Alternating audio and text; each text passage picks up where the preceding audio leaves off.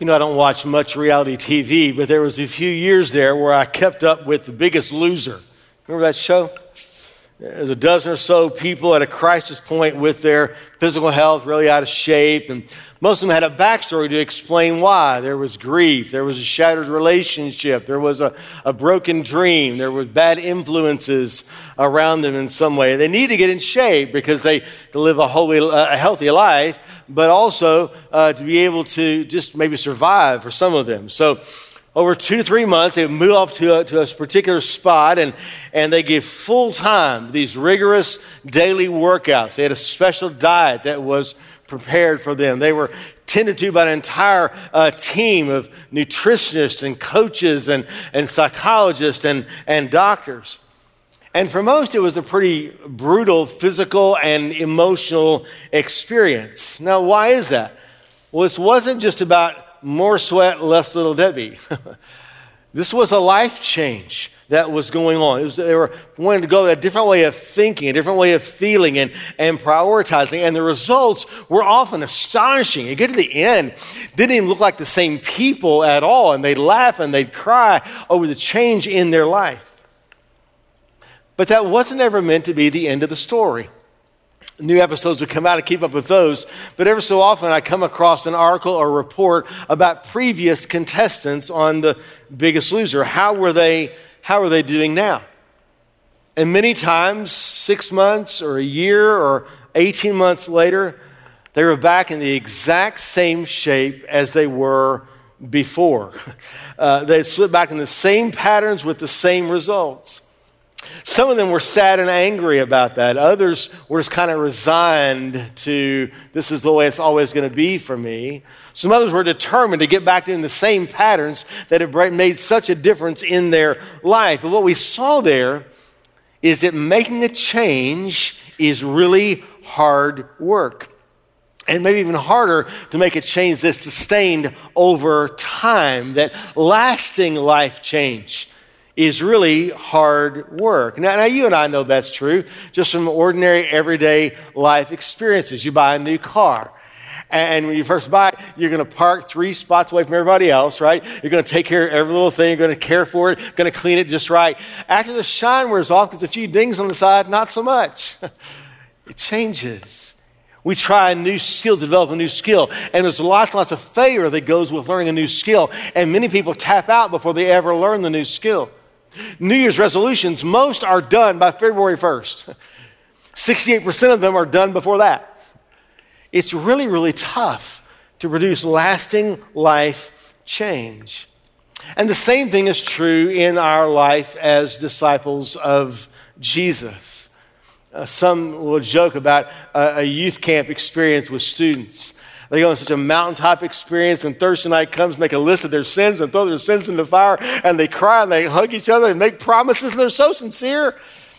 And then come back home, and school starts a few weeks later, and some of them crash, or they kind of go into a holding pattern until fall retreat. And then we do it all again, right?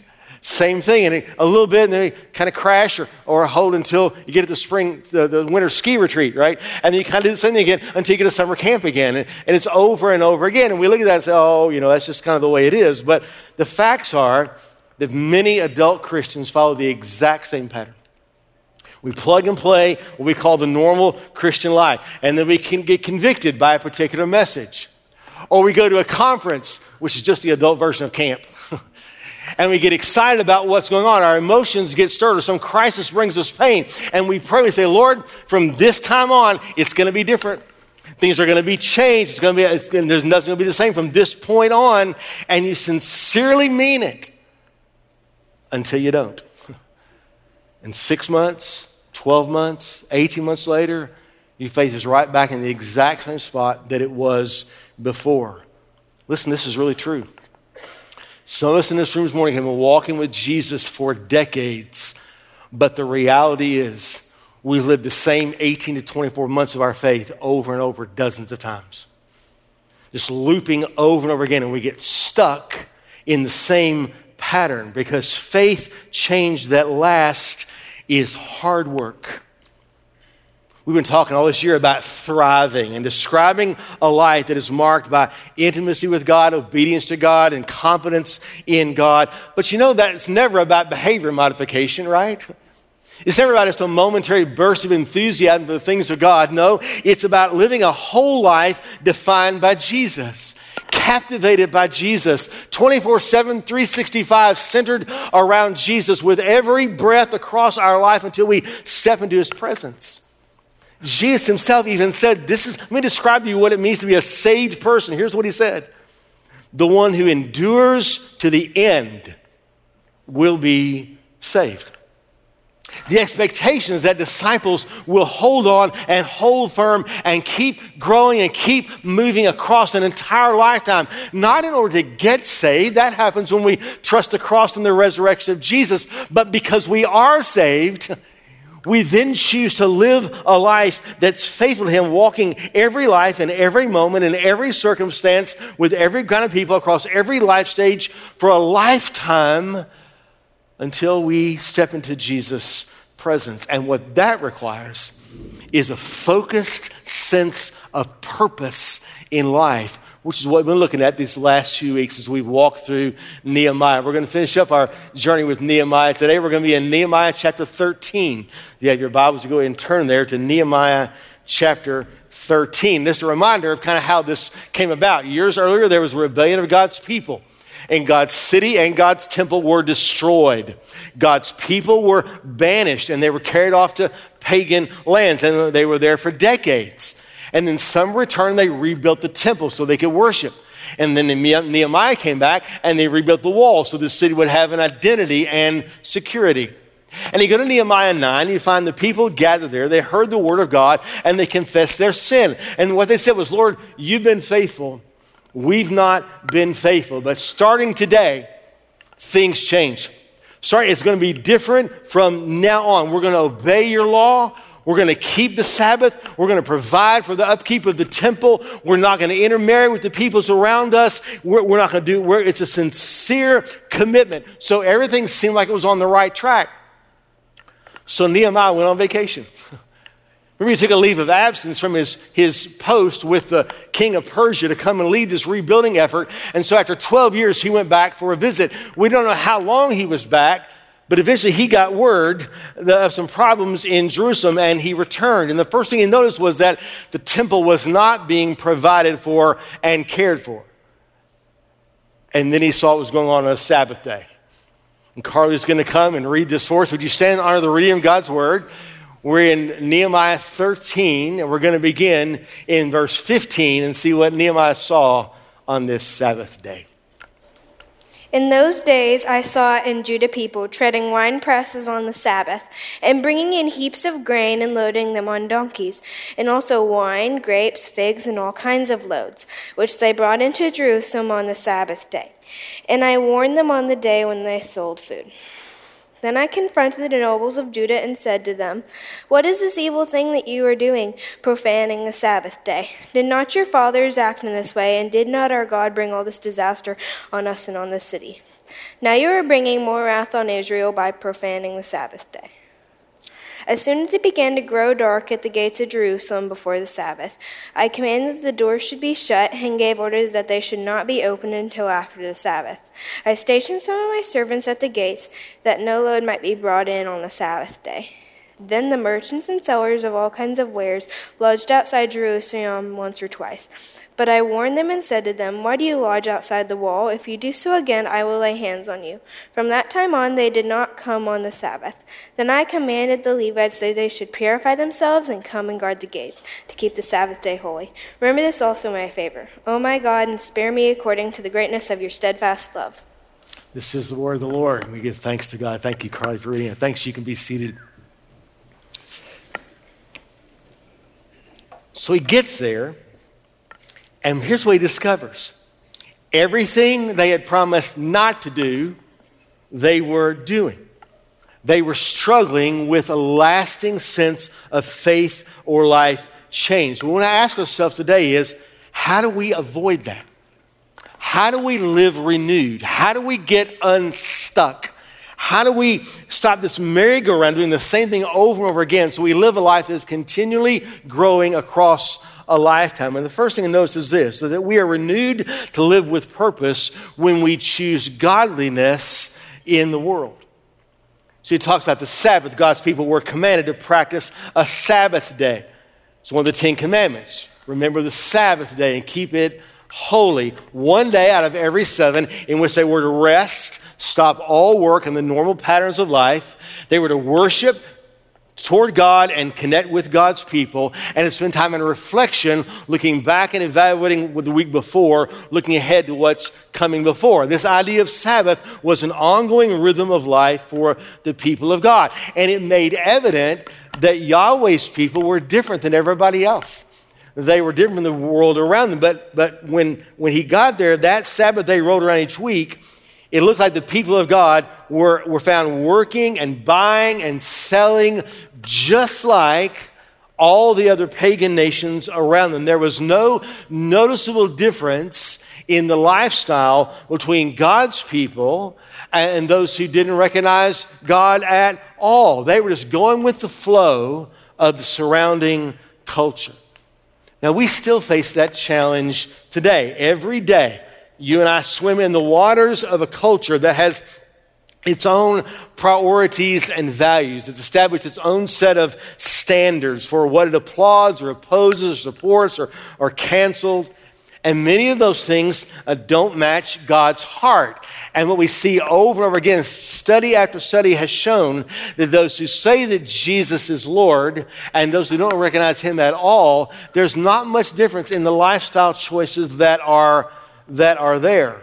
So you see, if we just go with the flow of the culture, we will drift away from God and will not endure as faithful disciples across a lifetime. So how are we going to do that? How are we going to stand with this steady flow that's against the things of God? Well, it's going to require us to choose godliness as we go about in the world. Now, the word godliness is not one we use much anymore, but you think about it, and what it means is like God. Reflecting God, life marked by the priorities and values of God, that it matches his ways. It's measured by his standard, by his word. It's motivated to action by what God loves or what grieves him. And disciples who pursue that will be marked, and their lives will be distinctive. They will be unique and different from anybody else. And there's a reason for that. God was very clear in Isaiah 55, and he says this, "My thoughts are not your thoughts, neither are your ways my ways, declares the Lord. For as the heavens are higher than the earth, so are my ways higher than your ways, and my thoughts than your thoughts." So if I order my life by God's thoughts and God's ways, it's not going to be like everybody else. Jesus said, "My kingdom is not of this world." It operates by a different standard. Now somehow, somewhere along the line, we've lost the idea that disciples of Jesus are supposed to be different from the world. We're supposed to be separated out from the world.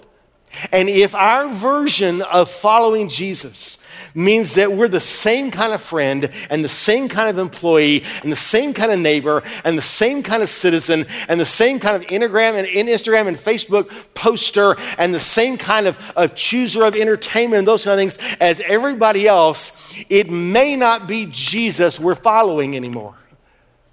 Some of you have seen the show, The Chosen, Life About Jesus. The logo of The Chosen gets it just right.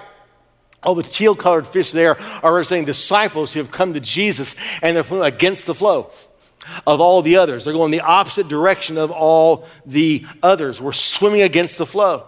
And let's apply this to something like the Sabbath principle. Think about this. When you think about your time week after week, does it come to your mind, oh, I have a king who has laid claim to 1 day out of every 7, not 1 hour and a half on a day out of 7, 1 day out of every 7, that I am to rest and to worship and look to him. Is that the way you think about it? Or have you bought the world's view of this very recent invention that Sunday is just 1 day out of what we call the weekend, and I work really, really hard, and I get to the weekend, and I get to pick what I want to do? And I can choose. It's kind of a lifestyle choice that is there. This is a great burden to us in these days because we're seeing increasing numbers of Living Hope disciples who are completely okay with saying, hey, I'll gather for worship 1 out of every 3 Sundays, 1 out of every 4 Sundays. It's okay. It's not like God's ways. And we can take that same thing and apply it to our spending and how and our possessions and how we define success or relationships. If we're going to follow him, we're going to be distinctive, and that's going to be disruptive for us and for others. It's going to raise tensions. Yes, it's going to raise questions. You're going to get odd looks. You're going to get strange comments, right? And all kinds of opportunities to explain why you choose to live the way you do. Now, how are we going to do that? How are we ever going to train ourselves to begin to live against a world that's flowing so strongly against us? Listen to what Paul says every day. Train yourself for godliness. Train yourself for godliness. We exercise the muscles of our heart and our mind and our affections and our will in the direction of God and his ways so that we're strong enough to stand when the current of the culture goes in an opposite or a different kind of direction. So we want to be intentional to fill and saturate our minds with God's word, to apply biblical truth to every aspect of our life. This is exactly what Paul said when he said, don't be conformed to the world, but be transformed by the renewing of your mind. I love the way Eugene Peterson puts this in his paraphrase, the Message. He says this, don't become so well adjusted to your culture that you fit into it without ever even thinking. Instead, fix your attention on God. You'll be changed from the inside out.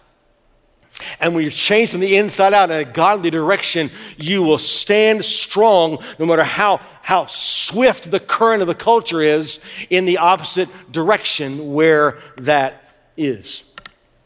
So we're going to choose godliness in the world. But now understand what showed up from God's people on that Sabbath day was not just a moment of weakness. It really was a reflection of a faith trajectory that they had already set personally in their homes. And so the second reality we want to say, we're renewed to live with purpose when we pursue holiness from home. And see, what Nehemiah saw was evidence that the people were ignoring God-given boundaries or expectations in their family life. The boundary was no intermarrying with the pagan peoples around them. So you get to verse 23, and he says there, I saw that they were married with, and names 3 specific pagan peoples they were intermarrying with.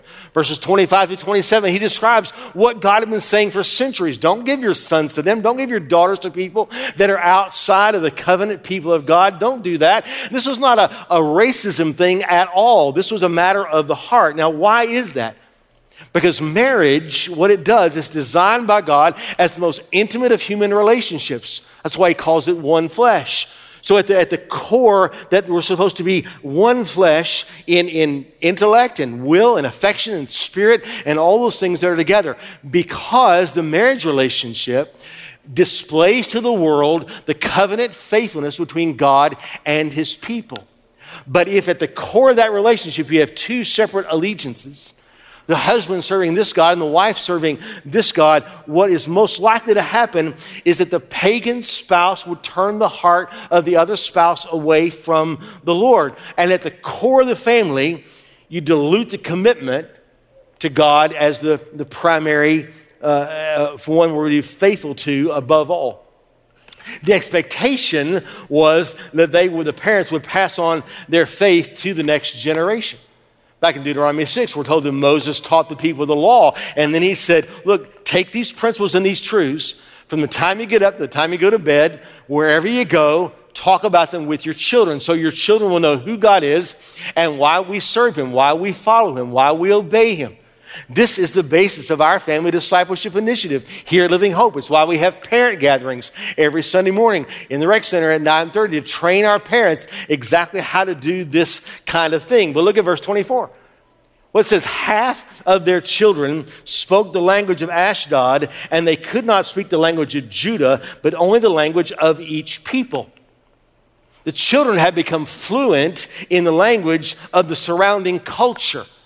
So we put it in today's terms. They knew all the celebrities. They knew all the social media platforms. They knew about fashion. They knew what they needed to excel in academics and how to get a good job and make their way in the world. They knew how to do the athletics that they had been made a part of and those kind of things, but they didn't know the language of godly faith. They didn't know the language of the gospel in their lives. Now, how had that happened? The people had begun to treat God as an optional downline accessory to life rather than the essential core of it. In other words, they had begun to treat God like choosing the upholstery package in your car and not the engine itself. They'd gotten confused. So, commands of God? It's not a big deal, right? And so they compromised and disobeyed in one area that diluted and infected everything else. How did they get there? How did these most basic things get so jacked up in their mind?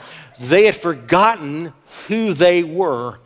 That before everything else, they would be a people holy to the Lord.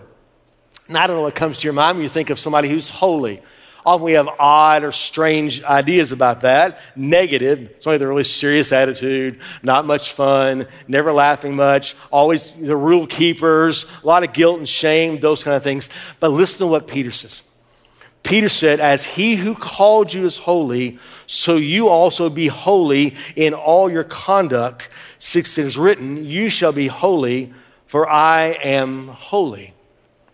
He reminds us that living holy starts with being called by him. It comes out of a relationship with the King. Listen, if you've never heard this before, I want you to know this. The ridiculously good news of the gospel is that Jesus has made unholy sinners like me and like you into holy saints. It's a crazy thing that on the cross, he took our sin away, took our sin penalty. At the same time, he gave us his sinless record. He put his holy life into us so that now when God looks at us, what he says is, oh, you're mine.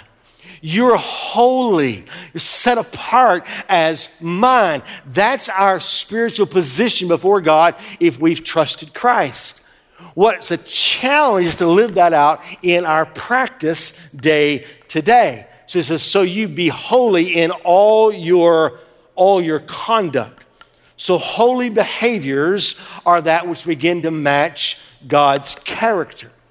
We live holy, what's happening is we are taking the life of heaven and it's spilling over into us, into our everyday life. It's giving evidence that we really are a people who are set apart to belong to him first above everything else. You've already sung it a couple of times this morning. Here I am. All I have is yours. And the King has a first claim on everything. So to live holy means I recognize my relationships are set apart for God and his ways first. Whether I'm married or single, whatever friendships that I have, they're to be holy.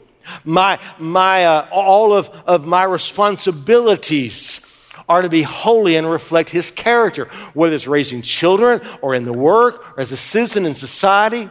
All of my resources that I have been given are to be laid out and holy. Lord, you use these. My body, my physical health, my money, my time, my possessions, my romances, my dreams, my smartphone, my streaming service, what comes in through my computer, all of that to be holy to the Lord.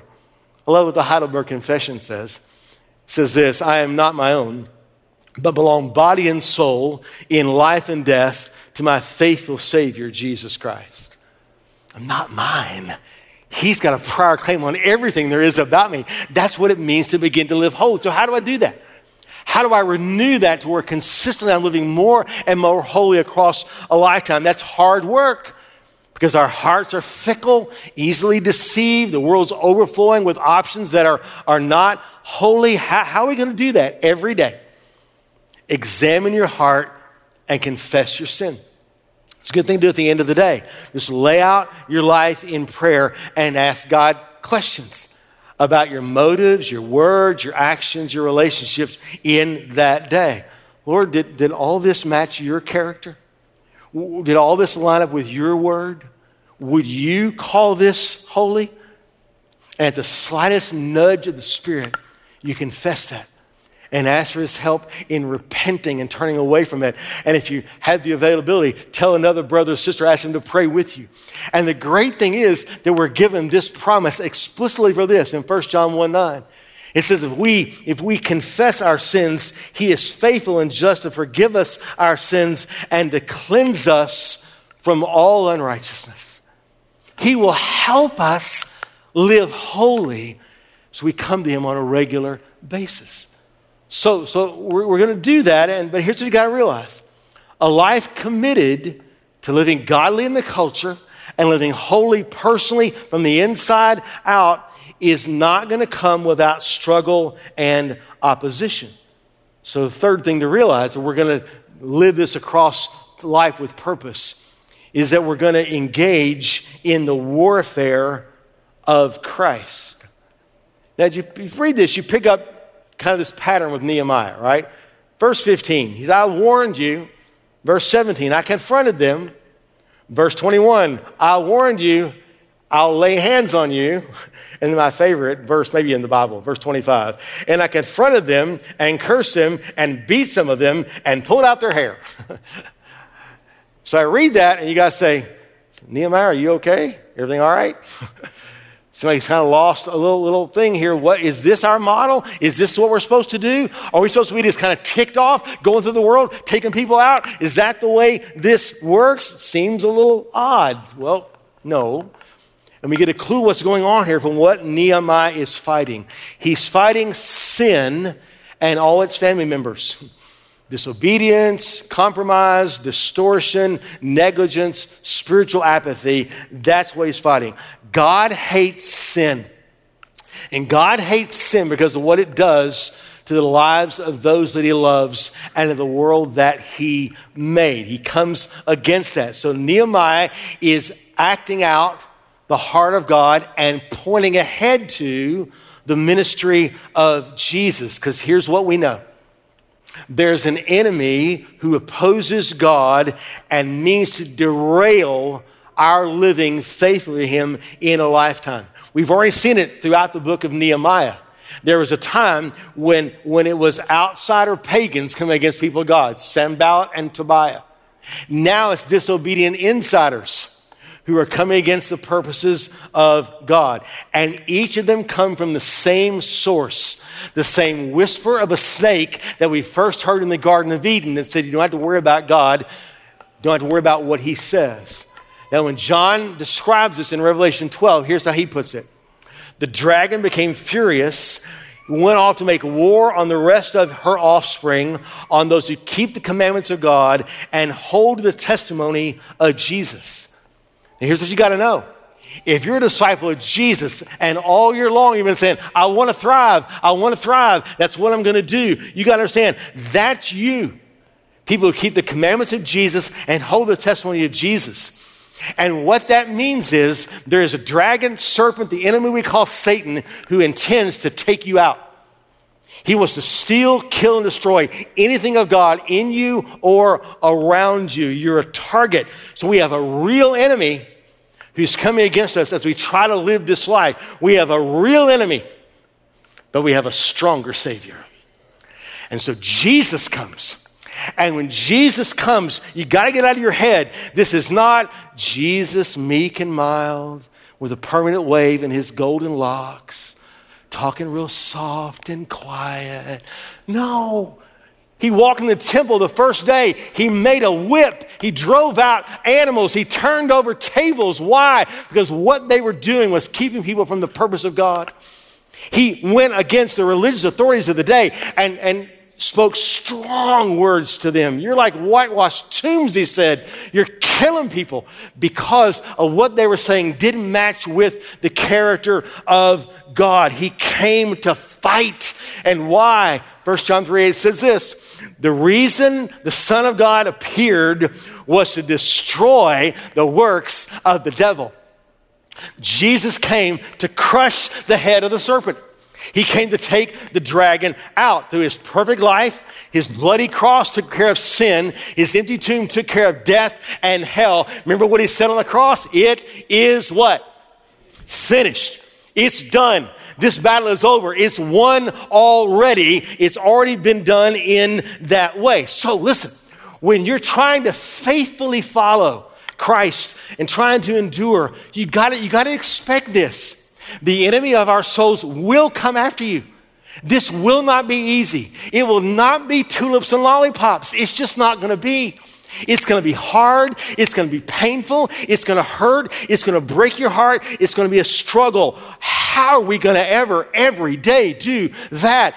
Every day, Paul says, 1 Timothy, fight the good fight of faith. Of faith. Now look, this is not better life management.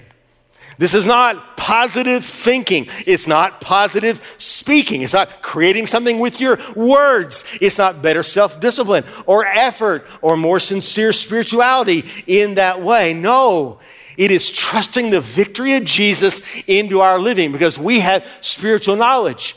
We are not ignorant of his schemes. We know what the devil's going to do. He's going to do that kind of junk. But we also know about the plan of our God through a Savior who's going to come and indwell us by his power.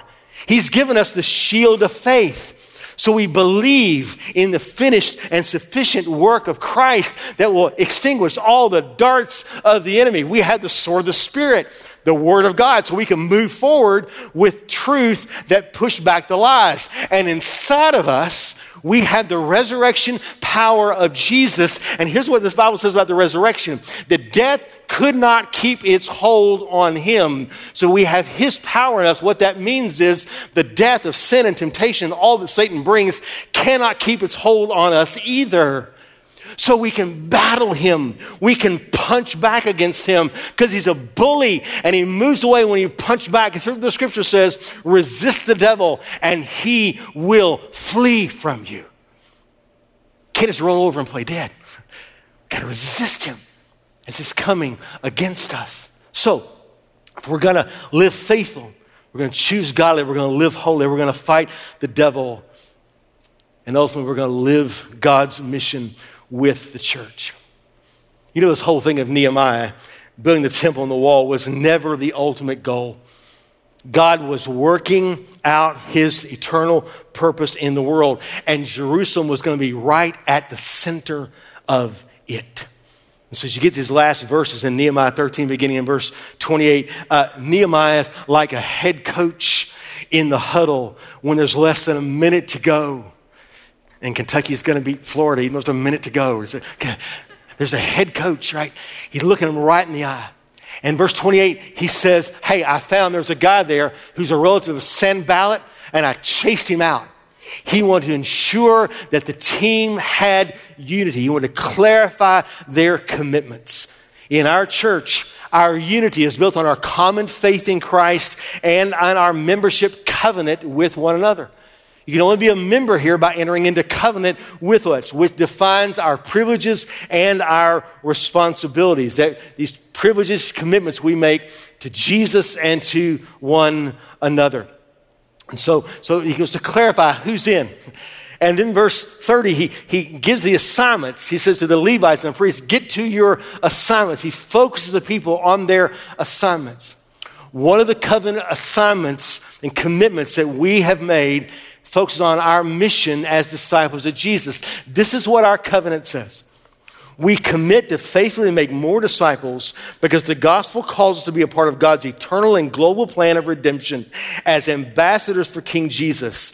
Until Christ returns, we will live on mission by consistently displaying and declaring the good news of Jesus where we live, work, learn, and play. If you're a member, that's what you committed to. You committed to be a part of that mission.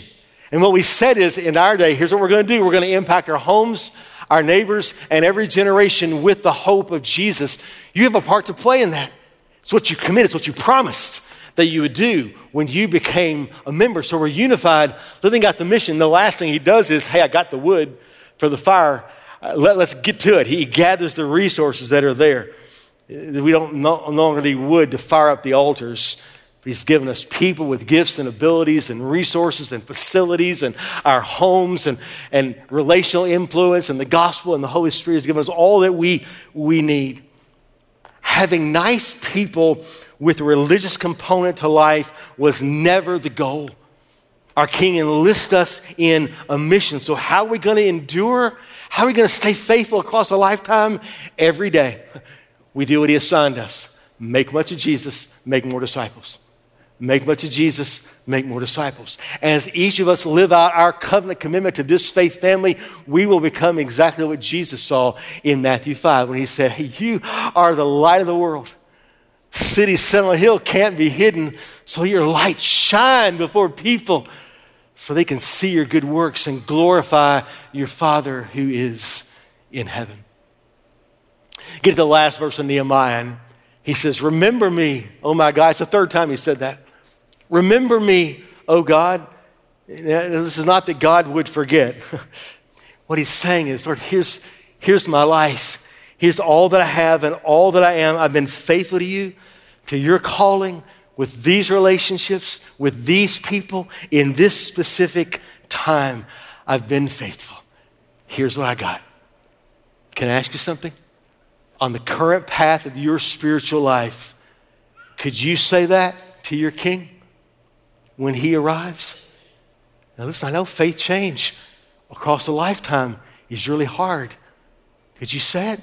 Some of you can't because you've never entered a relationship with him at all. So this morning can be your day that you run to him and you confess that you're a sinner and you need a Savior.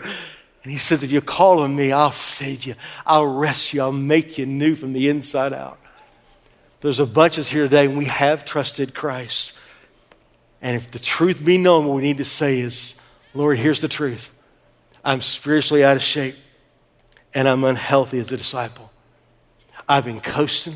I've been going with the flow of the culture. I've been eating spiritual junk food. And if something doesn't change, I'm not going to be able to thrive and live the life you saved me to live. And so today's your day to repent and to change that and to move in a different direction. What are you going to repent to do? I'm sorry is one thing. What are you going to repent to do? Here's what you're going to do. Every day, you're going to train for godliness by saturating your mind with God's word. You're going to pursue holiness by examining your heart and confessing so you reorient your life consistently to God's ways. You're going to resist the temptation and lies of the enemy with the power of the resurrection. And every day, you're going to do your part in the mission of making Jesus known and making more disciples. And if you and I will do that, when the King returns, and friends, it's not long now, till he returns, we can stand before him and we can say, Lord, here's my life. I've been faithful to you with all I have and all I am in every circumstance, across every stage of my life. I've been faithful to you.